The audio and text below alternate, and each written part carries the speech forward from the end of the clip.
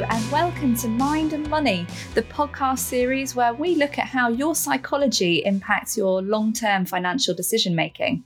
I'm Becky O'Connor and I'm pleased to have Greg Davies of Oxford Risk with me again. This month, we're going to be talking about attitudes to risk. We've seen some really odd market behaviours lately with the Reddit-fueled rise and fall in the value of GameStop shares. Lots of people seem strangely happy to take some quite obvious risk with their money. Typically, we're guided to think of risk in quite a basic way. It's usually divided into three approaches: cautious, balanced, and adventurous.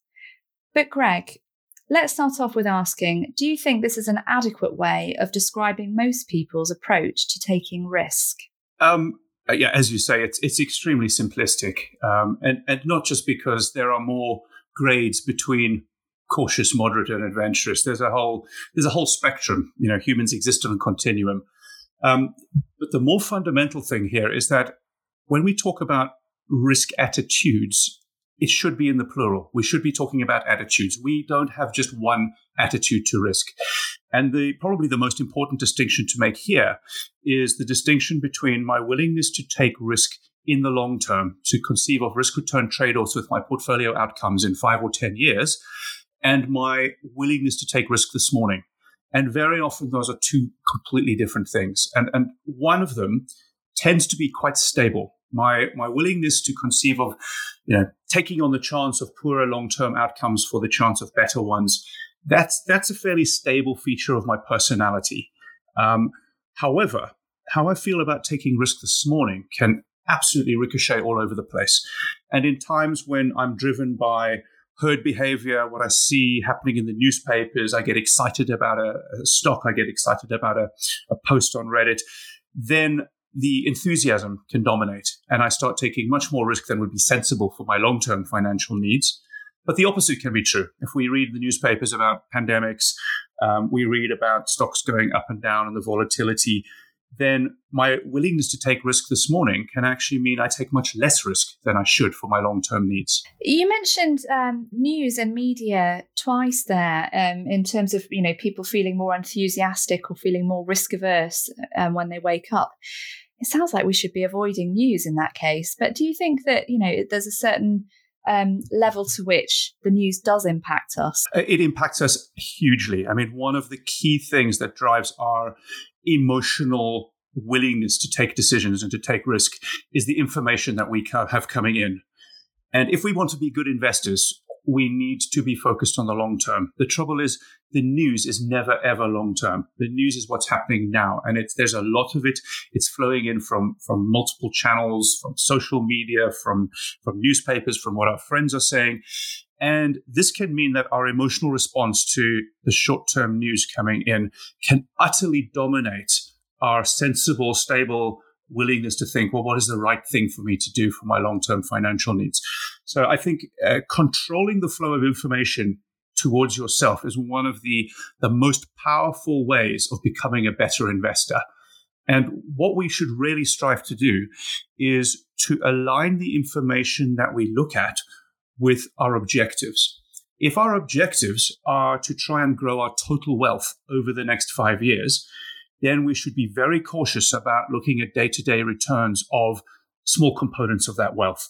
If we look at too much detail, either in terms of sub pieces of the portfolio, this share rather than that share, as opposed to the whole portfolio, or we look at the world in narrow time slices when what we're trying to achieve is in the long term, both of those things are causing a gap to arise, a wedge to be driven between the decisions that make me emotionally comfortable right now and the decisions that are logical and sensible for what I'm trying to achieve. That's really interesting. I mean, thinking about the news flow that we have at the moment and problems of fake news, do we see that impacting the way people invest too, in the sense that they don't know what they can trust, so they may be more risk averse? Yeah, that's really interesting, because news and short-term information flow is a real problem for investors, even if it's true.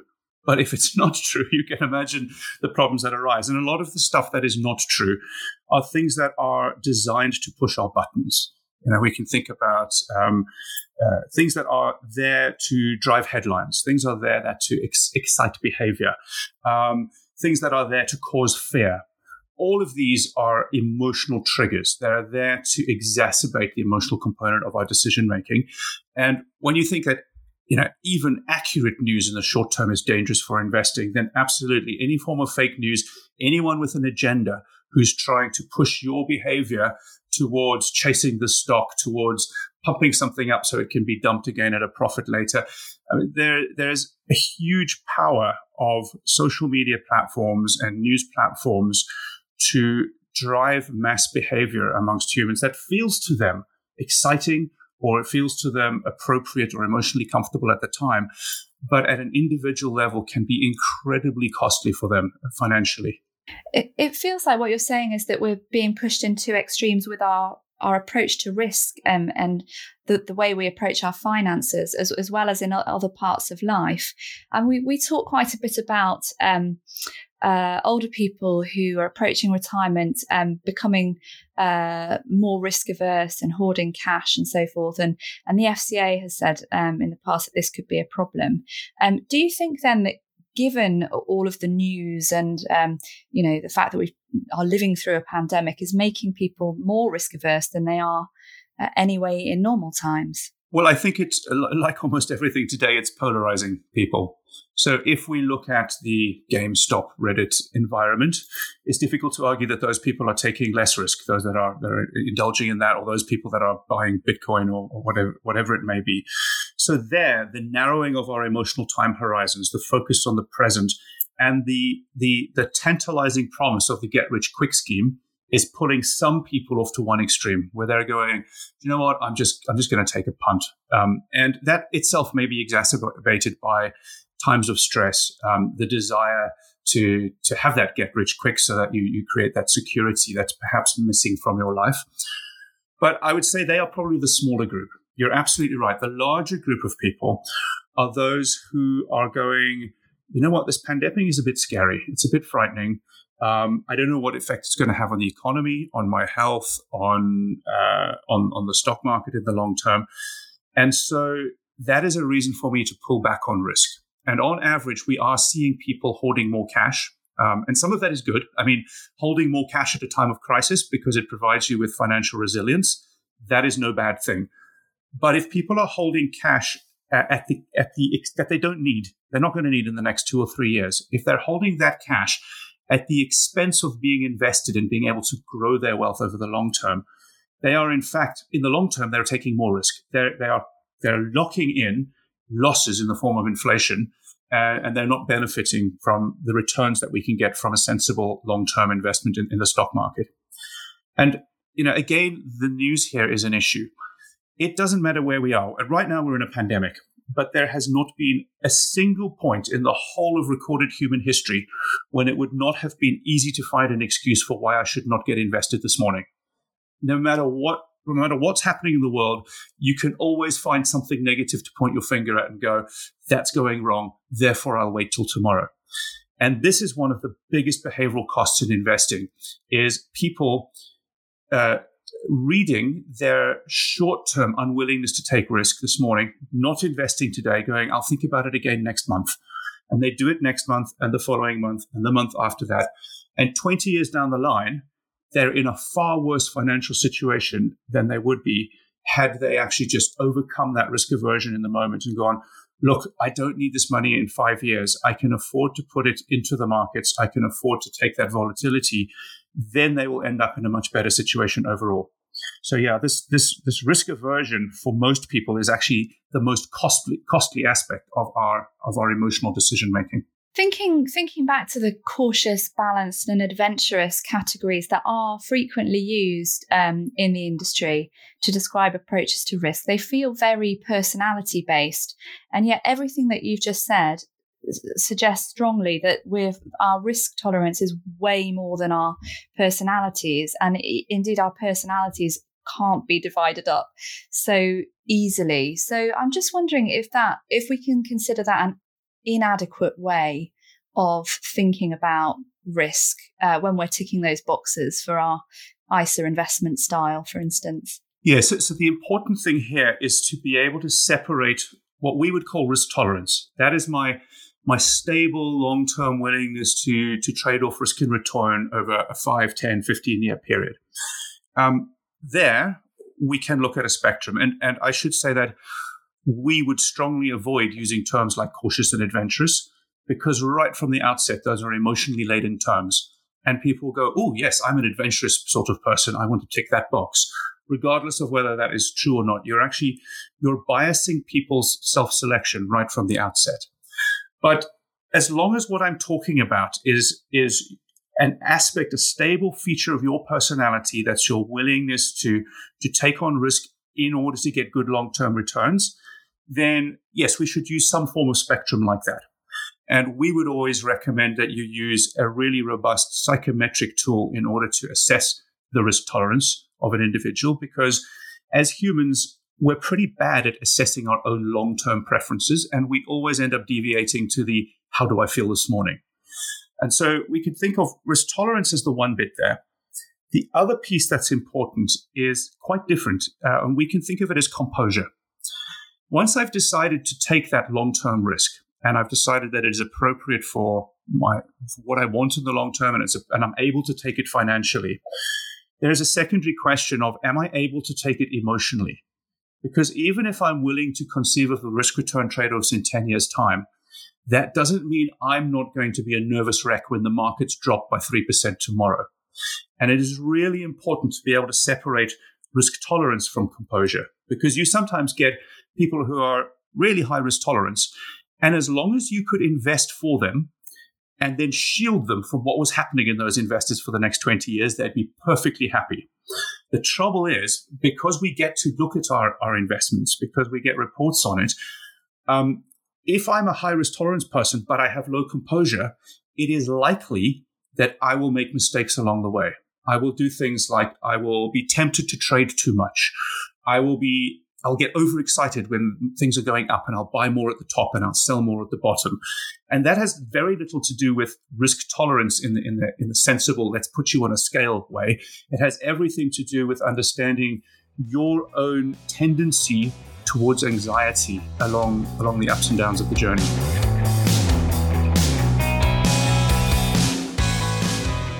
Thinking about somebody's personal background, their family background, is there anything there that you can point to that would suggest somebody be more likely to take risks or more likely to hoard cash?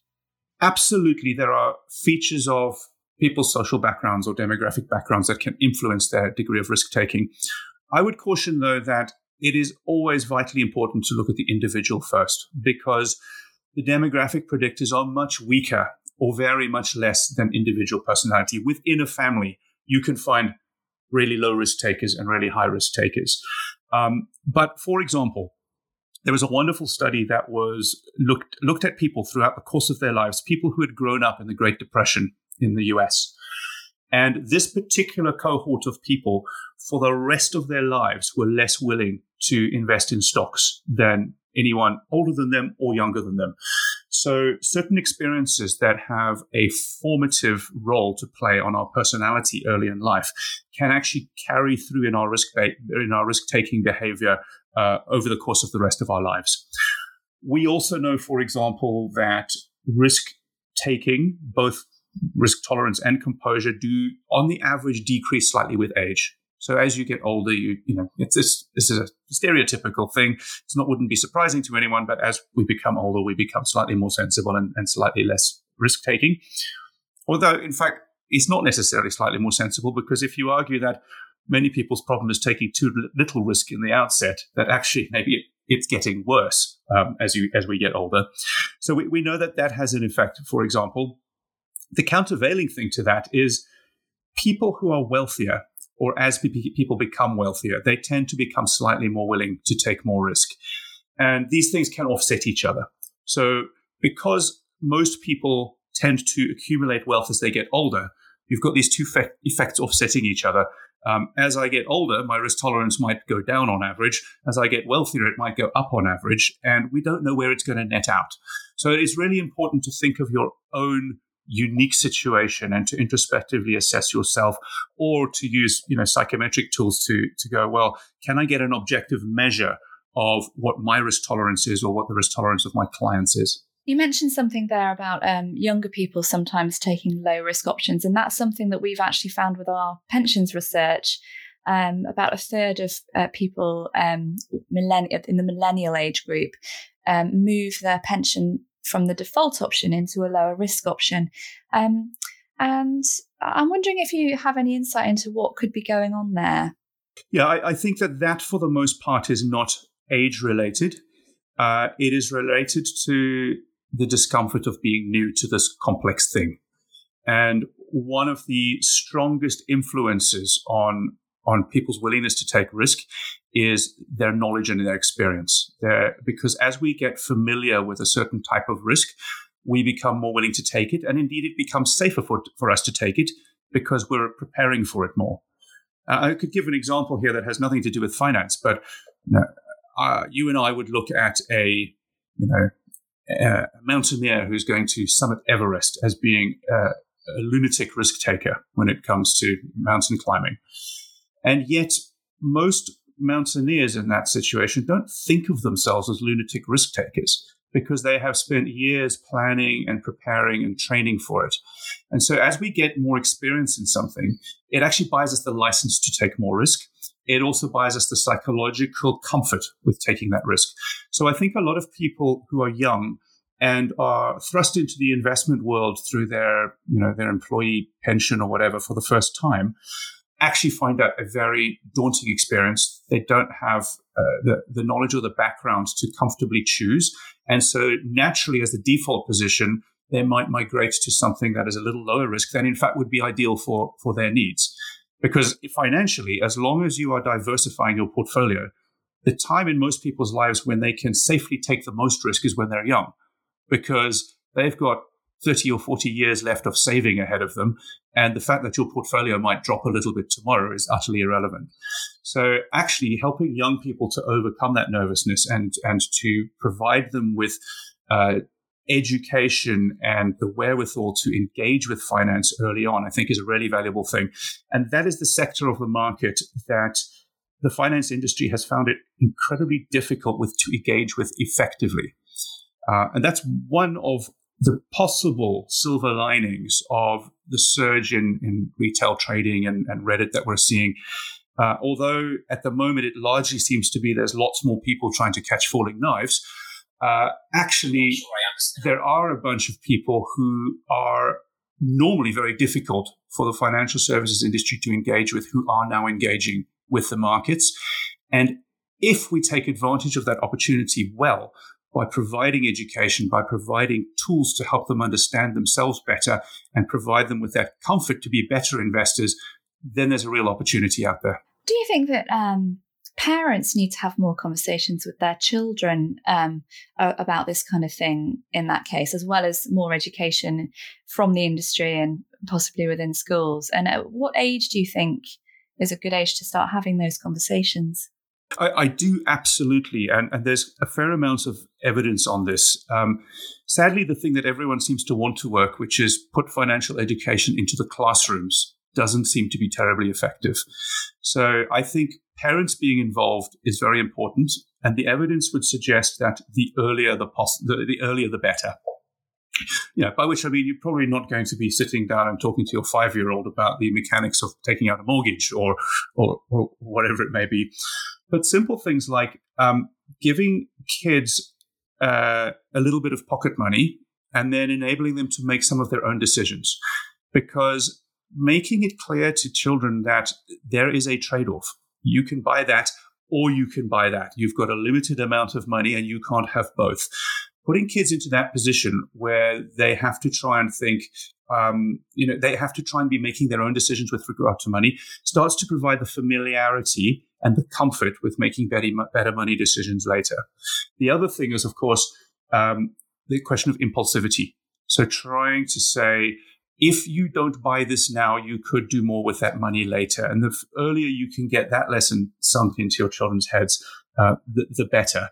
And so this notion of saving, I don't think it's ever too early to start telling kids, well, right, if you've got this bit of pocket money, why don't we put some of it aside? And then next week, you've got twice that amount of pocket money. You can do something different with it. You can start doing those things and having those simple conversations very early. And as much as anything else, it's just a question of giving them a sense of familiarity and a sense that resources are limited and that sometimes they are going to have to make those decisions. Thinking about what the industry can do, and specifically on helping people understand risk tolerance and risk composure for themselves, but also the risks that certain options present. Is there anything that you think could be done better to reflect our understanding of ourselves and also our understanding of the investments that we're offered?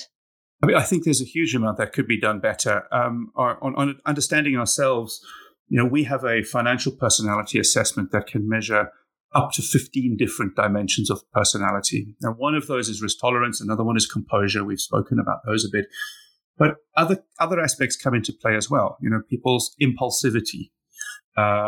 There's a psychological scale called locus of control, which is about whether people are inclined to think that the world is under their control or whether things just happen to them because of fate or acts of God.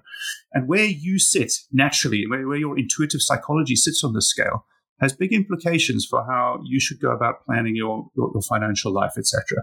So I think there's a lot of tools out there that can give people much better self-knowledge and self-insight. And that just simply having that knowledge and insight can help people to smooth off some of the rough edges to their emotional decision-making. The other thing, though, I think on the investment side is we could all, particularly when we are new to investing, we could all benefit from being able to download some sensible rules of investing. How frequently should I look at my portfolio? How frequently should I trade my portfolio? Rules like, don't sit on cash that you're not going to need for the next 5 years because you are much better off putting it in a diversified investment portfolio. There are a whole bunch of really simple investment rules that I don't think are typically communicated very well to people. And then we come across GameStop or silver or Bitcoin, and these are situations to which none of those rules would tick the boxes, right? No sensible investment rule would ever suggest you get involved in any of those things. And yet, because we haven't managed to effectively download good rules of investment into people's heads, they reach for these get-rich-quick schemes, and they very often get burnt as a result. It feels like we're at the very beginning of a journey and better understanding of risk that we're all going to need in a world where more of us are invested in the markets through our pensions or through our ISAs. So thank you very much, Greg. That was brilliant. And thank you all for listening. Please like and subscribe. And of course, you can find loads more investment insight and ideas at ii.co.uk. I'll be back next month for another episode of Mind and Money.